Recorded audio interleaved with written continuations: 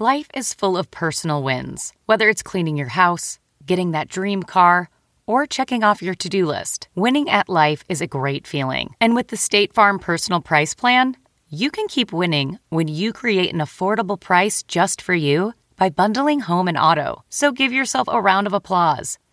Talk to a State Farm agent today to learn how you can bundle and save with the Personal Price Plan. Like a good neighbor, State Farm is there.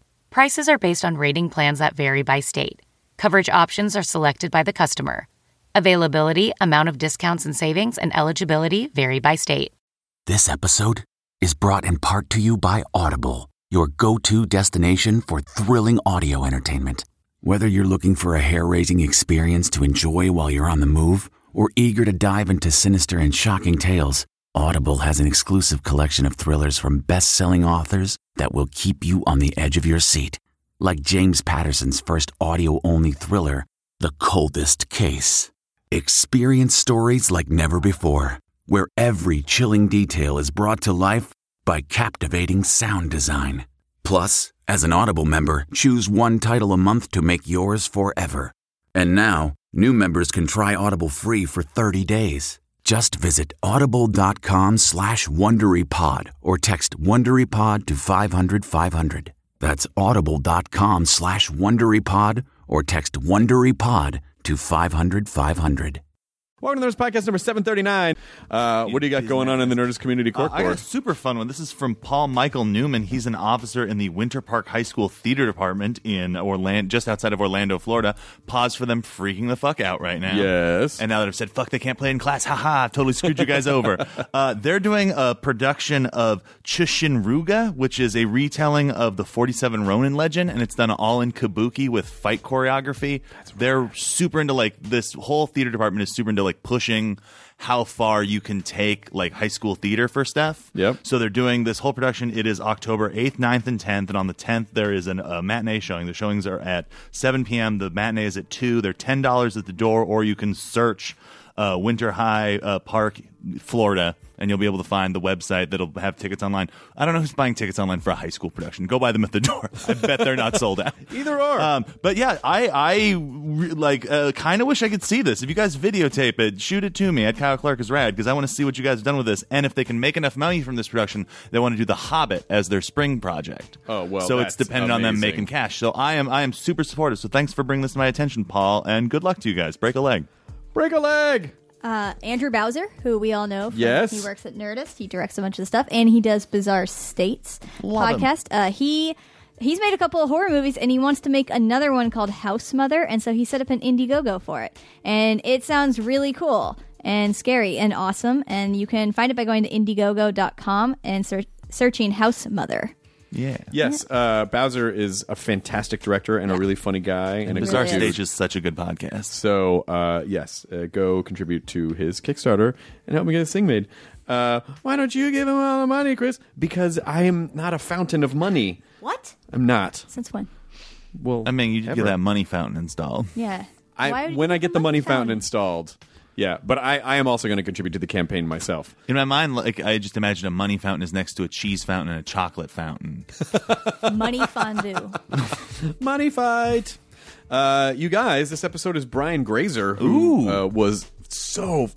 That guy has had such an interesting life. He's a sage. Well, okay, so he really is. Yeah. Because decades ago, he started this thing where once every couple of weeks he would sit down with someone...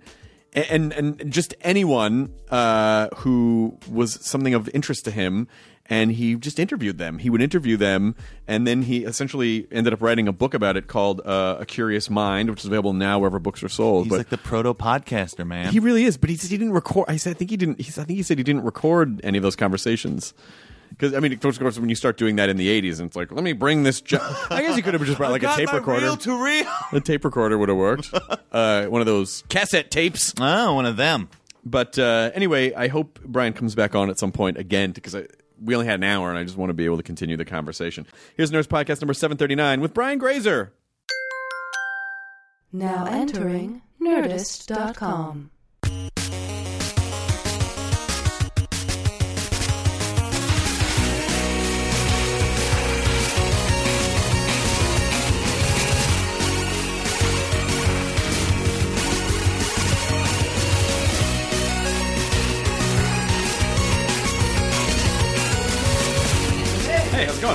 where it goes down, right here. This is it. Oh, whoa, okay. Yeah, I know. It's. I'm gonna actually have someone come in. Oh, and man, actually... I like your camo things, man. Oh yeah, this is one of my favorite comic books. That's cool. And I was checking out those Oh, shorts. these shorts. Oh, Camo yes. shorts. Yes, I went to the. Yeah. I have Like to. it. I have to sneak in the gym in the morning before our writers' meeting. So I'm usually all day long. I look like I just came from the gym. Yeah, I almost did the same. Okay, but I am hard out at 2. Is that cool? Sure, that's fine. All right, cool. Yeah, we can make that work. But thanks for having me. Thanks for being on. Yeah. Okay. All right. We're already recording. We're There's recording no right now. there's no we just okay. we just So glide talking into about this. Your camo pants, all that's on it. That's all on. Yeah. All right, good. I'm glad I knew it.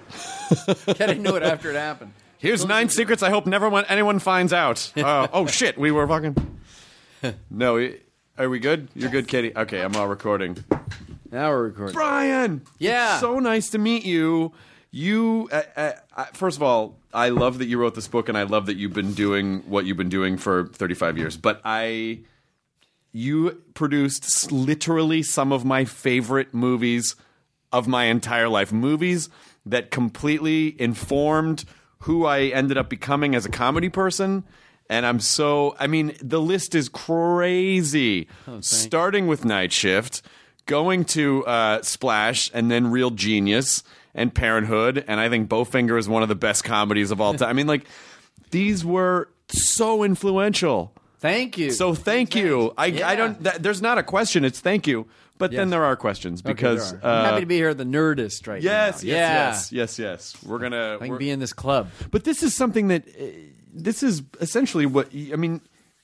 In a strange kind of way, you've been sort of podcasting for a long time. You just haven't been You just haven't been putting out the. I never hit the record button. Yeah, you didn't hit the record button. But just in case people don't know, do you want to tell everyone sort of what the basis of the book is and what your attack on life has been for the past few decades? Yes, yeah, and you're holding my book. It's called A Curious Mind, A Secret to a Bigger Life, because I had a very small life until I sort of employed this secret of using curiosity as a superpower. In the form that I'm going to tell you that you know about, of course. Whereas every 2 weeks for 30 years, without fail, I go find somebody to meet that is expert in anything other than entertainment. So science, medicine, politics, religion, technology, every art form. And so and such a wide variety of human beings, and men, women, sometimes they're famous, or often they're famous, but sometimes they're not famous, but they're making a difference in the world because of their commitment, honest commitment to something that they excel at, and it's within that world. So I've done this for 30 years, and I just haven't recorded it. Does that kind of hurt a little? Like, God, so many conversations I wish I had recordings of. Believe me, it does. But I was glad that I was asked by a couple of publishers to write a book about it, because I thought to create some sort of journal of it anyway. And so then Simon & Schuster did. Several of the companies did, but I did it with Simon & Schuster, who seemed to get it, for what it was more than others. And it's worked really well. I've been on lots of talk shows. I do a lot of many public speaking engagements about creating curiosity culture within their culture, whether it's Northrop or Cox Automotive or KIP or YouTube, Global YouTube. Different companies also appreciate the power of curiosity. Well, not only is it, I think, a good way to live your life in terms of being curious, and then you did this even kind of before the self-help boom, and I feel like maybe some of those ideas are, this idea of mimicking or asking experts or literally just, and it seems so obvious, like, just if you want to learn something, sit down and ask a person who has that knowledge. Yes, exactly. And well, for me, what it does is it informs you in so many ways. Beyond just learning about the subject itself, you learn about normally what I try to do is I like to learn about some insights or secrets that make the person be that person.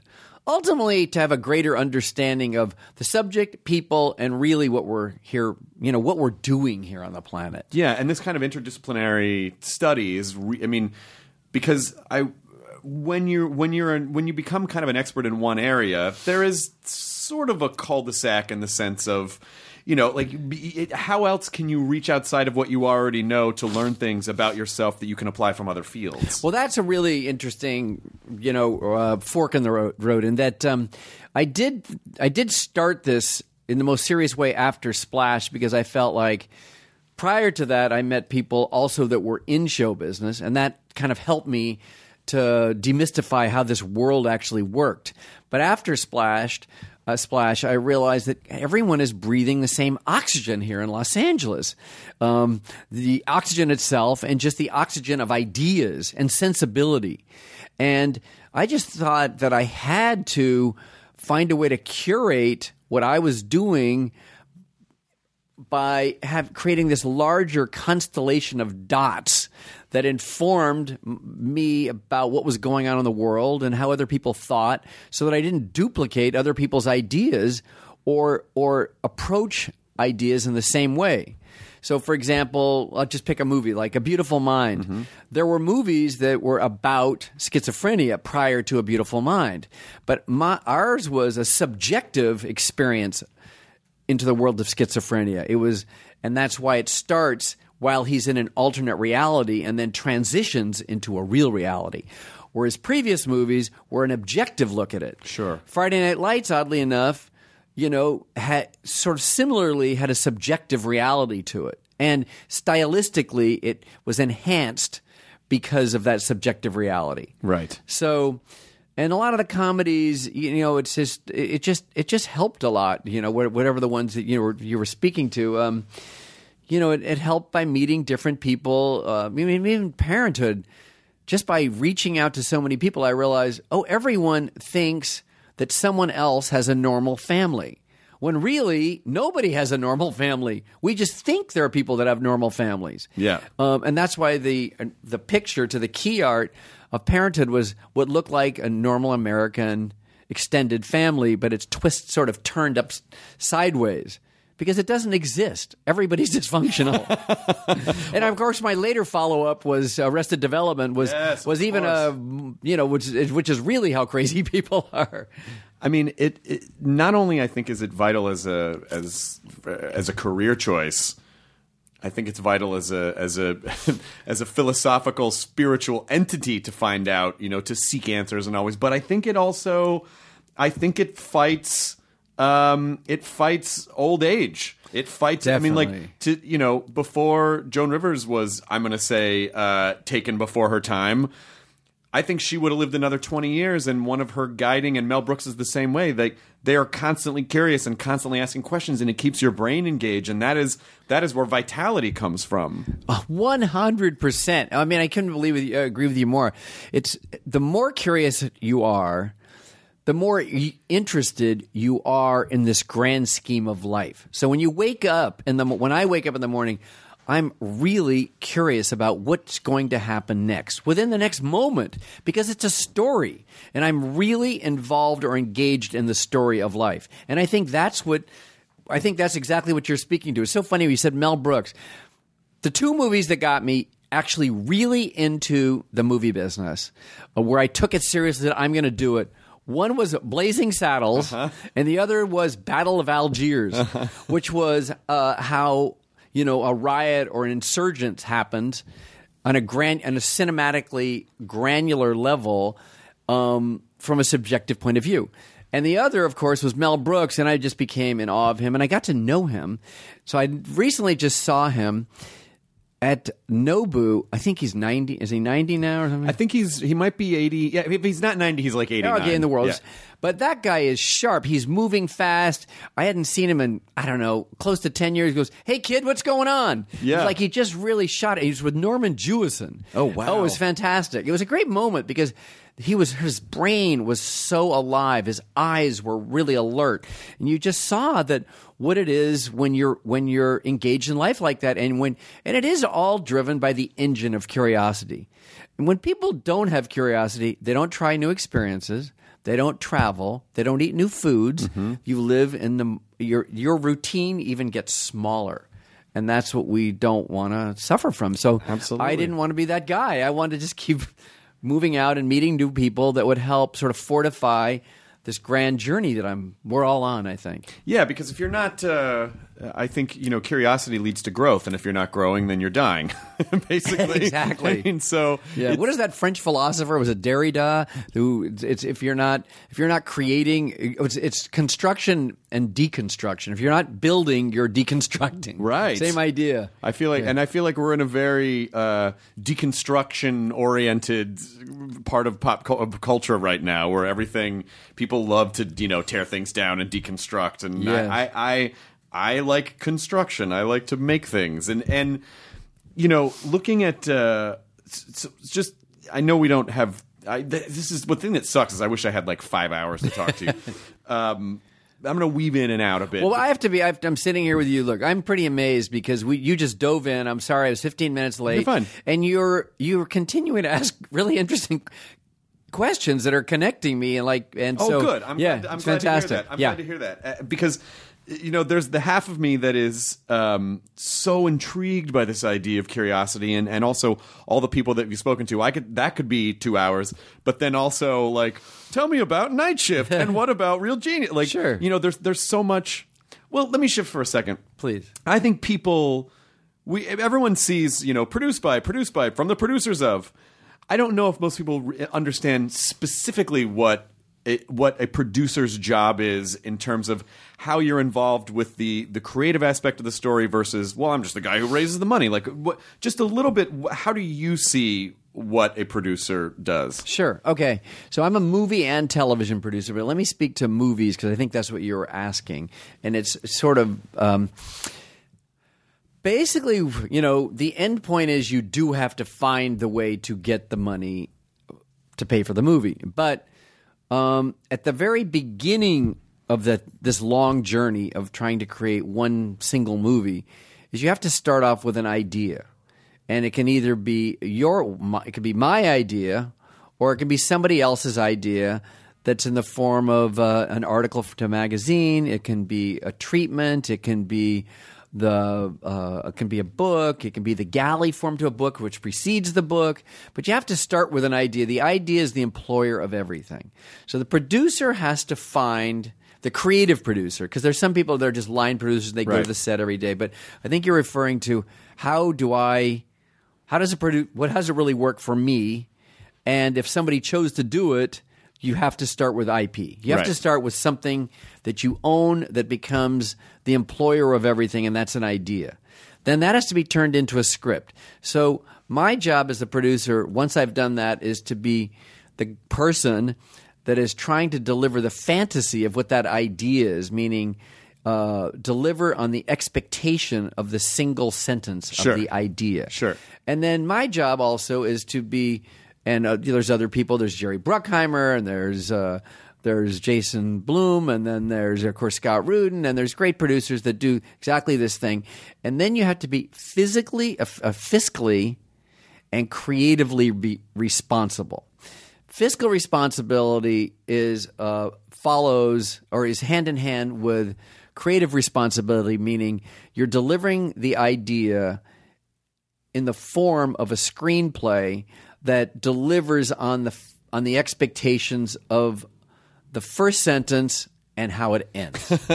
I mean, it seems like all of the producer stuff, like some of the boring bureaucracy gets in the way of the creative process, where you just want to, people are funny, I just want to make this thing. But then, having a brain that can straddle both of those worlds of the fiscal responsibility and the keeping a corporation happy and keeping them at bay versus, all right, I'm holding up this thing so that you can sneak in and, carry out your creative vision in the way that you see fit. Yeah. So basically, you've accomplished this unit that I've just discussed with you.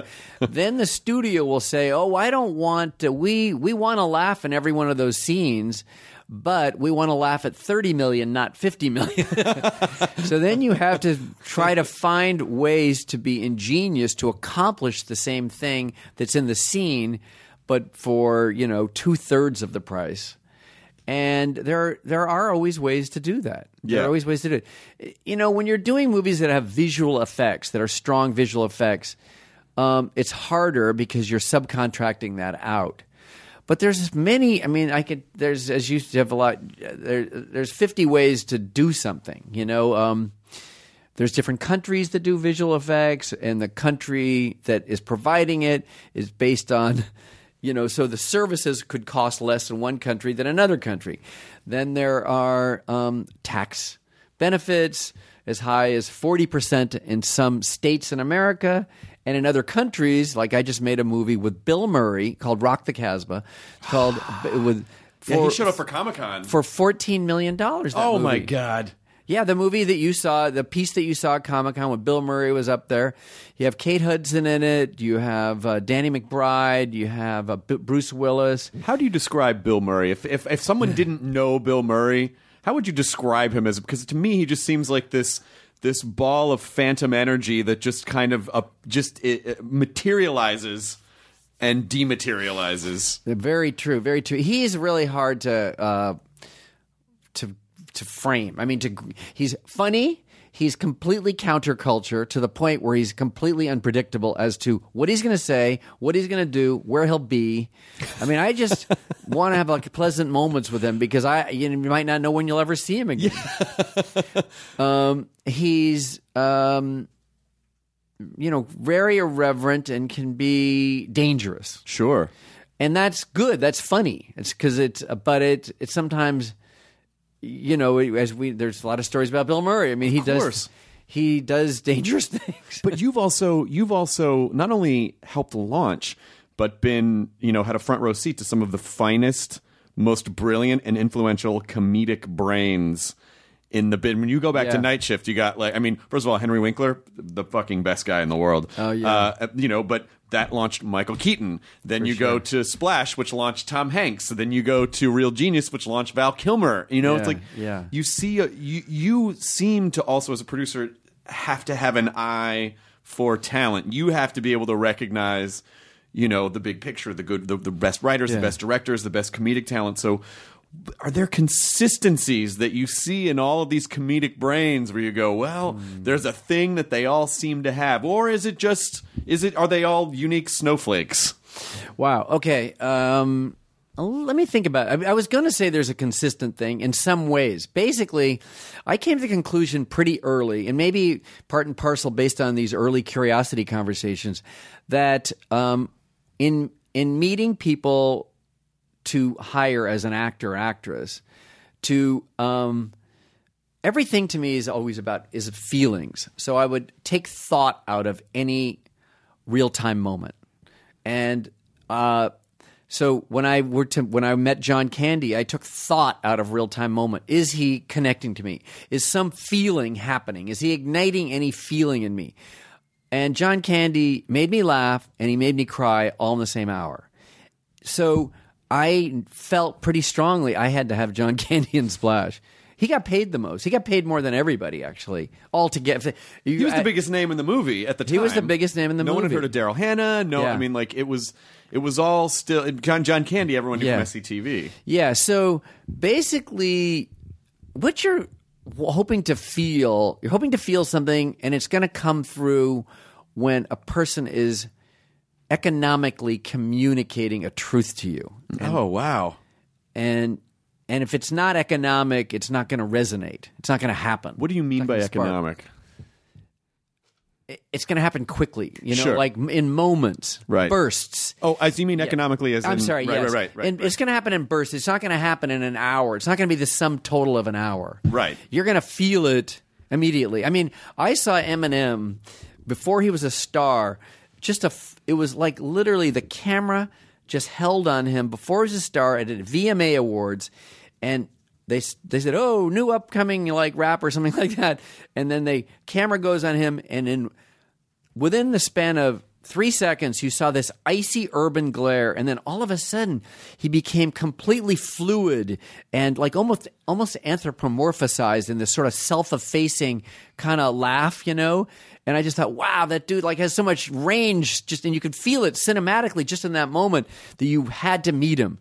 Then you meet him, and he's committed to what he was, he didn't really talk to me for 40 minutes. And he goes, "I'm up, man. And I go, I thought, you can't be up, And I sort of desperately said, oh, come on, you could animate or something like that. I know what I said. And he looked at me like, I might just kick your ass instead.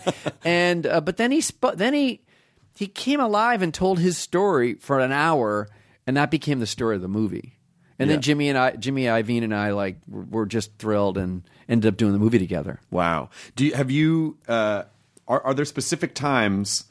How many people do you know how many people you've spoken to in the past 30 odd years? Well, in these meetings where we actually seek them out and create a strategy so that they say yes, because they don't often say yes, because I wasn't always a big producer. And even as a big producer, there are people that just are doing a different job. They don't care, Right. They're doing something else in some other state. So I know that at least 1,000 people, Jesus. one-on-one for 2 to 4 hours. Oh my God! And are there must have been you must have had numerous points in your life where you were faced with a problem and you went aha, and you were able to go to your mental Rolodex, or if you keep notes. And and say, this person who's a neuroscientist did this, but this is an interesting strategy to solve this problem. Do you have that happen? 100%. Yeah, that's awesome that you bring that up. Yeah, I have a lot of great examples of that, but it definitely happened. So when I referred to each person I met became like a dot within this sort of greater constellation that sort of lives inside your mind, and you do have access to them. I mean, for example, I know you read my book, but I think 2020, I met Sting. In 1984. Oh, wow. So I met Sting in 1984. I really wanted to meet Sting. I meet him, and then a year later, he says, come to a barbecue. I come to a barbecue, and he has several people. One of them is a woman named Veronica de Negre, who was tortured in Chile. But she survived it, and he had just taken her on the Amnesty tour. And so she was such an inspiration. I did ask her how she survived it. And by the way, she survived it by creating another story in her mind. So she was, in fact, living in an alternate that was reality. Closetland. That was Closetland. Yes, I loved that movie. God, wow, thank you. Yeah, that was pretty unrelenting, pretty powerful, but thank you. Yeah, that was Madeline Stowe and Alan Rickman, and it's a very intimate movie. I mean, really, just like shot in a room, basically. Yes, it was, exactly. Oh, that's so fascinating to hear that. Yeah, that's so really that cool. it became that. And later, when we're trying to make a beautiful mind, I mean, I just started with wanting to destigmatize mental disability, Sure. and then I had to find a subject, and that took like 5-6 years. I eventually met John Nash. Then I eventually was able to sort of audition to be able to be the person that would turn his book, A Beautiful Mind, into a movie. And so I got it, but it was written in a very binary way and was more of an objective reality, as I was just referring to. Sure. And it occurred to me, the way Veronica de Negre survived, when she made it so vivid, the multiple stories that went on in her mind so that she could get out of the real-time experience of being tortured. So I thought, wow, but that's exactly the mind of a schizophrenic. But instead of being created, it's the way it is. It's just genetic. It's how it's laying down. So that's what made me think the Veronica de Negre connection, which was 25 years before that's how the movie should begin, through an alternate reality. Wow, that's So many times, yes. I mean, it's basically you have this almost like emotional Google that you can, Yeah, I do up actually, and see all the. And what's really wonderful about it is that it's something that seems so obvious to just sit down and talk to people. To learn, everyone has a story. Everyone has a story. I mean, sorry, we're gonna no, go. Well, one of my most recent stories is I met Blake Griffin, the great basketball player Really that jumps guy. over. Yeah, funny guy, great guy. Jumped over he's the guy that dribbles and jumps over an Audi, right? I think it was. So I meet him, totally cool, and then it occurred to me, like, the guy's 24 years old. I think this all happened at 21. Like, who do you trust, Blake, that could actually, with all the opportunity that was presented to you, who can you trust with your money, with the opportunity, with the sponsor, all this stuff? And he said, well, basically, said this guy, but he wasn't a superstar. He said, well, is he like your sports agent? He said, yeah, I guess he's my sports agent. I said, I really want to meet this guy. Well, he's kind of just a regular guy. It's not going to be a dynamic moment for you, he's basically saying. I said, no, I'm really curious about how that worked for you. I meet him. He was basically not really a sports agent, only until recently. He was one of 100 assistant DAs in Philadelphia that was getting paid $11,000 a year and waking up at 4:30 every morning just to fight crime, basically. Wow. And I said, well, how do you do this to him? And it was really powerful to me because I just felt like I was making a difference. And I thought, well, Jonas Salk, that's what he was doing. You know, I mean, like, that's really what you want your life to add up to being, is like hoping you're making a difference in some way, you know? Yeah. And that kept him able to like live this pretty grueling life. I mean, listen, the entertainment business, I may not be going out on a limb by saying it doesn't always seem like it's trying to make a difference in humanity. So how do you balance out those two things? Because I know, you know, sometimes there's real value in just like a silly, dumb comedy because it's distracting. But at the other times, you know, if you want to destigmatize mental illness, that's a much bigger, how do you keep it meaningful? And does everything have to be meaningful? I don't think everything has to be meaningful. I mean, for me, I like there to be some sort of message in a movie. Right. So even the comedies, you know, Liar Liar, I mean, there was, I think, a message, you know. But I mean, dramas help. Well, they frame your message in a serious context, so you're more apt to feel there's more redemption in it. Sure. But there are light movies that there's lots of redemption, and they have profound effects on you. I mean, the movie that I always referred to, which wasn't a light movie, but I loved E.T. Yeah. Because as a kid, I was always with my parents going to movies, and they'd drive us, and people were really aggressive, you know, like honking horns and pushing to get their seat and cutting lines. You know, there's all that stuff that goes on in trying to get to a movie theater and get in the seat and do all that stuff.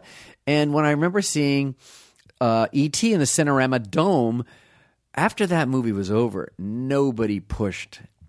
People were all imbued with this essence of something greater. And I remember so touched by it and felt like there's just the world is so much bigger. The essence of humanity is so much greater. But because nobody, it transported you to a place where you didn't want to push. There was no honking and, you know, insanity in the parking lot. And it resonates. It still resonates for me, actually. Yeah. The feeling of it, the essence of it, the heartbeat of it. Who has surprised you the most? Which filmmaker? No. Which, like, people that you've sat down with? I mean, because I read a list of some of the people you talked to. I know you've also. I know you talked to Jonas Salk and Isaac Asimov and 998 other people. So who surprised you the most? First of all, what I learned in these 1,000 people is that every preconception, every time I'm going to meet somebody, I have a preconception about what they'll be like. And every one has been wrong.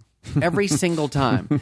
The guy that I thought would be really interesting was really dull. The chef that I thought would be so dynamic as he has come to the restaurant was incredibly dull. When I thought he'd be really interesting. There's some people I think will be incredibly dull. I don't know about incredibly dull, but there's a Nobel laureate named Sheldon Glasgow. Sheldon Glasgow, he reduced the four forces of nature to the three forces of nature by creating the single element, force called electroweak. And you'd think that'd be a 20-minute meeting. That was like all day, 7 hours. He told me about going to the Galapagos and what that was like and who he went with and what I said, what did it mean? You know, like so he was just really surprisingly interesting. So, I just recently met a man that I met him once for a second, and then I was fortunate enough when I went to Sicily to meet him again. I went to this Google conference in Sicily. It was just like like 100 people, and it was fantastic that Larry Page has. By the way, he surprises me. He's such a positive vibe. Larry Page of Google. Larry Page of Google is such a positive vibe. He's such a lover in the human sense, in the sense that he really is dedicated to advancing like socially conscious things, using money to do that, using his own resources. Also, the thing was a trip is like for those people at Google, kids were first. It was amazing. Like everything that was done, it was always the kids were at every table with the parents. Oh, that's nice. Yeah, and then the launching of Alphabet seems to be it was surprising that it was the least pretentious of anything I've ever done. Oh, that's cool. That was super cool. I met a man named Carl June who, is a doctor that is actually curing cancer, and he's cured cancer in 2,000 people. Shane Smith of Vice introduced me to him because he got to do an HBO segment on Carl June, and it was like so fortuitous that actually I was with Shane and Carl June was there at the same time, all unplanned. I think you make your own luck. You make your So, you set the circumstances. Like you start going down these paths, and it's like, well, of course, if you're open to it, you have a better chance. For yeah, sure. absolutely. I'm totally down with that. You engineer that. I mean, and it's sort of interesting to hear that you sort of skated past it, but it sounded like what you were saying is, a flashy restaurant owner or someone that turned out to be not very interesting, and it sounded like there was almost the idea that people who try to seem more outwardly interesting are actually maybe not, or maybe trying to compensate, or maybe actually not very interesting. Yeah, I think I am saying that. I didn't think about it in that sense, but I think curiosity is kind of funny like that. In that,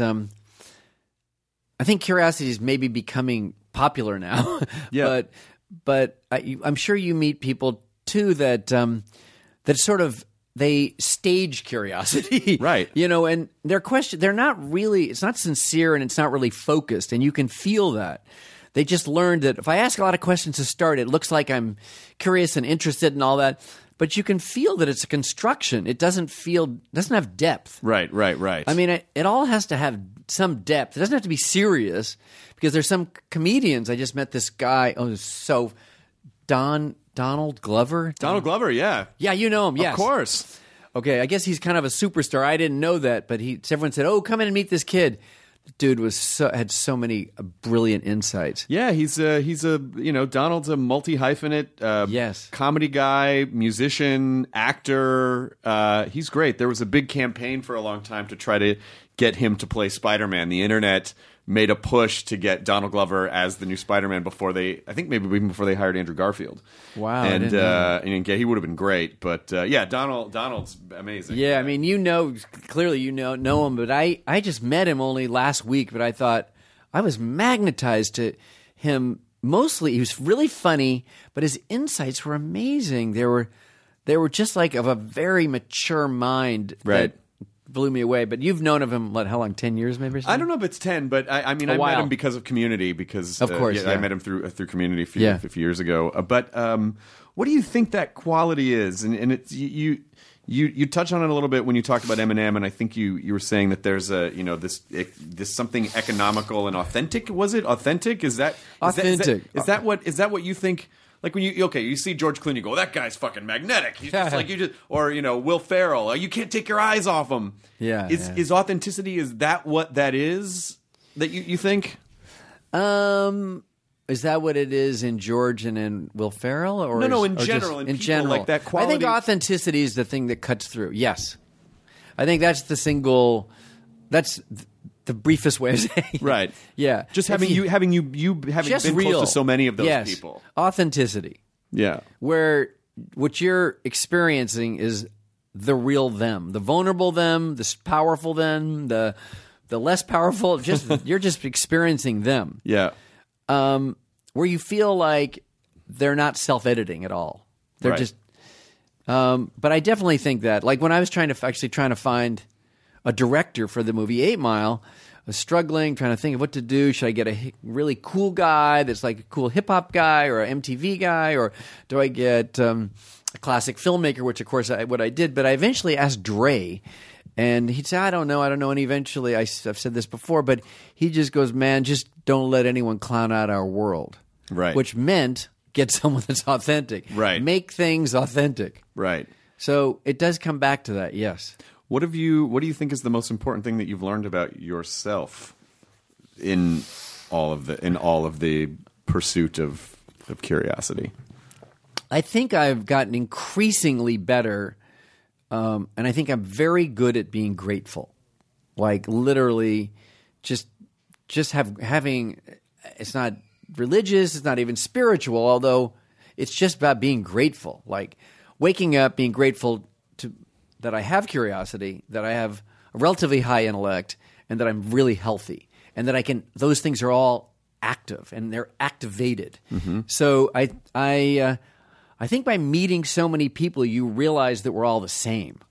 And that we're all just trying to figure it out and trying to do. The people that this sounds somewhat elitist, but they're probably in the category that I'm talking about, which is a big enough category. People that are real, that are working to achieve things and make a difference, and they kind of are that category. I think that's what you're.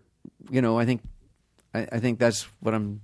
The classification I'm speaking to. Right. So that seems to be the common thread that flows through everyone. I think so. I think that we're all like just trying. We're struggling with the same things. I know people. We both know people that are very, very wealthy that aren't as happy as us. Sure. And I think it's because they're not experiencing their life in real time. Sure. So they're therefore. I think to be happy, you have to be experiencing life in real time and being grateful to the whole thing with those moments. You can't. It's not about save. You can't be experience. It can't be a future experience. You can't. And there are some people that are very wealthy that have lots of things, and I think it's more like they're valuing happiness as a future event.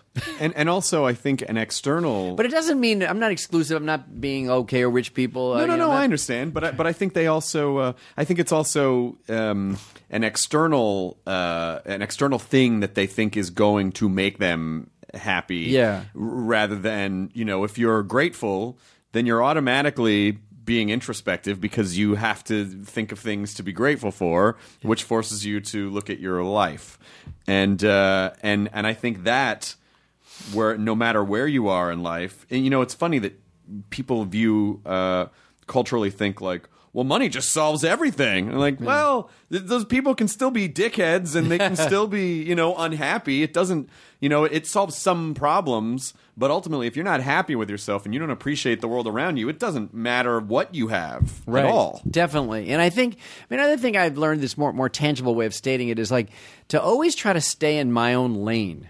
Because the minute I veer into someone else's lane, that guy, he's cooler than I am, or this guy, anything that's comparative, sure, is taking you out of your lane. Sure. When you're in your lane, meaning your own ethos, your own morality, your own value system, your own work, all those things, then I think you're cool, you're okay, because then it enables you to be grateful. Being comparative are the times that I've been the least happy. Sure. And this business completely fosters that mindset. Oh, my God. It does. It pushes it in your face all the time to be comparative. Yeah. And you just have to sort of always try to not allow those things to those external variables to stimulate you to the point where you're comparative. Because then it's going to make you less happy. Did you always understand that? Or no. No. I definitely didn't. No, definitely not. Although I did have this moment. I don't know how long the show is, but I'll give you a very quick moment. Please. So I worked on Splash for 6.5, 7 years. It finally got released in 1984. So the movie gets released, and there are certain parties in Hollywood that I really wanted to go to, but I never would get invited. I was always wanting to go to Pierre Cosette's Super Bowl party held at Chasen's restaurant. Right. Famous Chasen's.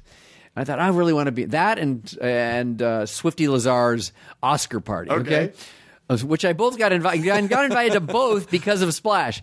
So I get invited to this Chasen Super Bowl party that I've wanted to go to as long as I'd been in show business, which was like 7 or 8 years prior to that. And I get there late because I didn't know you're supposed to get there early, And I'm really nervous. I'm there late, and I couldn't figure out where to sit. And I just squeeze into a table really without looking. I squeeze into a table that Johnny Carson is there. All of the greatest comics. Red Buttons, Johnny Carson, Milton Berle, Buddy Hackett. It was just that crowd, that entire crowd. Don Rickles. Oh, my God. I'm literally at one table. And I thought that I had this epiphany because I was really nervous and there was no need for me to talk.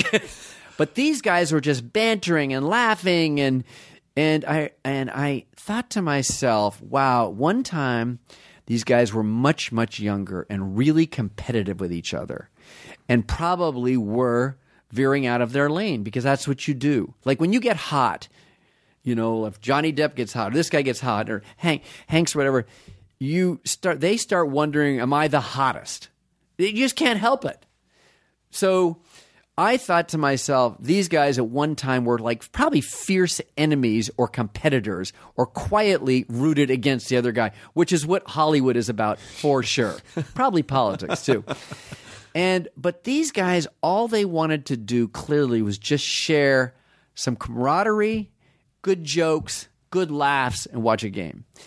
So it made me think to myself, worrying about being hot, worrying about competing, am I hot enough? Am I high enough on a list? All those things we care about. But to place too much importance on that is only going to be a ridiculous bummer for you, a complete buzzkill in your life. And when really all you want to do is have it add up, to have some good friends and have some laughs and simpler things in life. Yeah, because it doesn't matter even if you are the hottest, even if you do achieve that, which I still think is a strange. It's fleeting. It's fleeting. And it's going to go away. There's no straight up trajectory. No, that was the thing that was so disillusioning to me. Is like I thought, okay, I did Night Shift. That was really cool, but it wasn't quite a hit. So then I do Splash. It's a hit.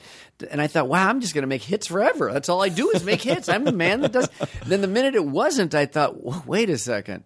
And I realized the immortality factor. Like you just don't – our careers just don't go straight up. And, of course, in life, I've now worked side by side with so many people that this is their first hit and I'm doing something with them. But I've had previous hits, so I know that it goes up and down and up and down. So, but they're like they sometimes don't think like that, and they could be rude or they could be, just dismissive or any number of things.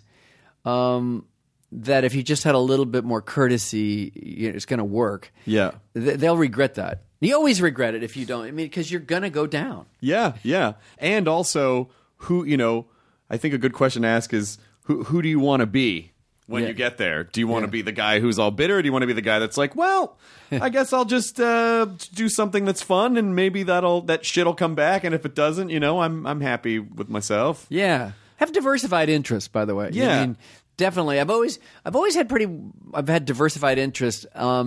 But I've kept them alive. Like I've painted for now 25 years.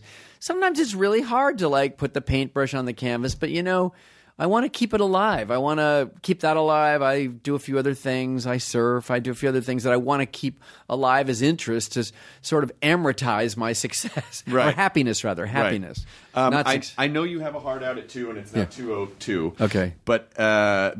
So 2 quick questions. Number one, we have to. Can we please sit down again? Because this was just there's more. I feel like there's so much more to dissect with this. I'd love to. Yeah, And number 2, because a lot of people who listen are creators of things.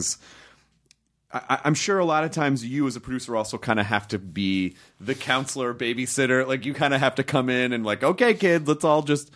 But when you find that that people and even some of the biggest names in the world that we look up to as thinking, oh, they've got everything figured out.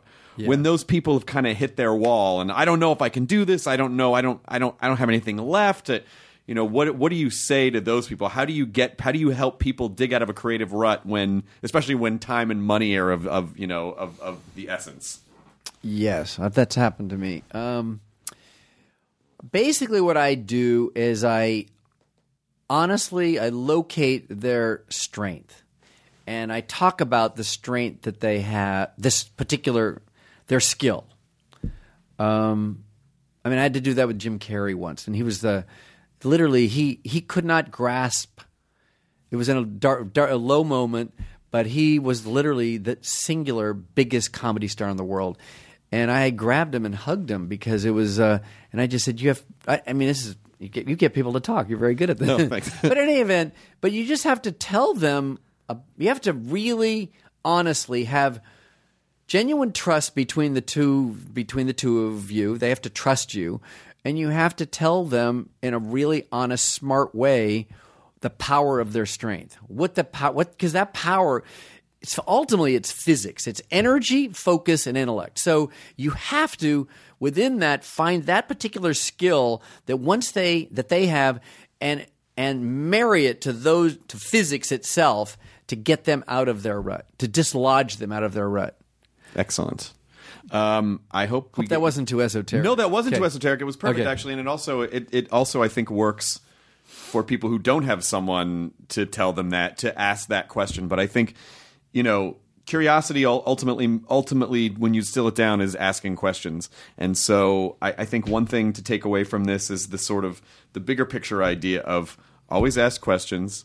Try to ask good questions, and if you're not getting results that you think you want, then ask better questions. Ask different questions. Totally. Yeah. That's it. Yes. So hopefully we'll get you back again soon. And the book is A Curious Mind: The Secret to a Bigger Life.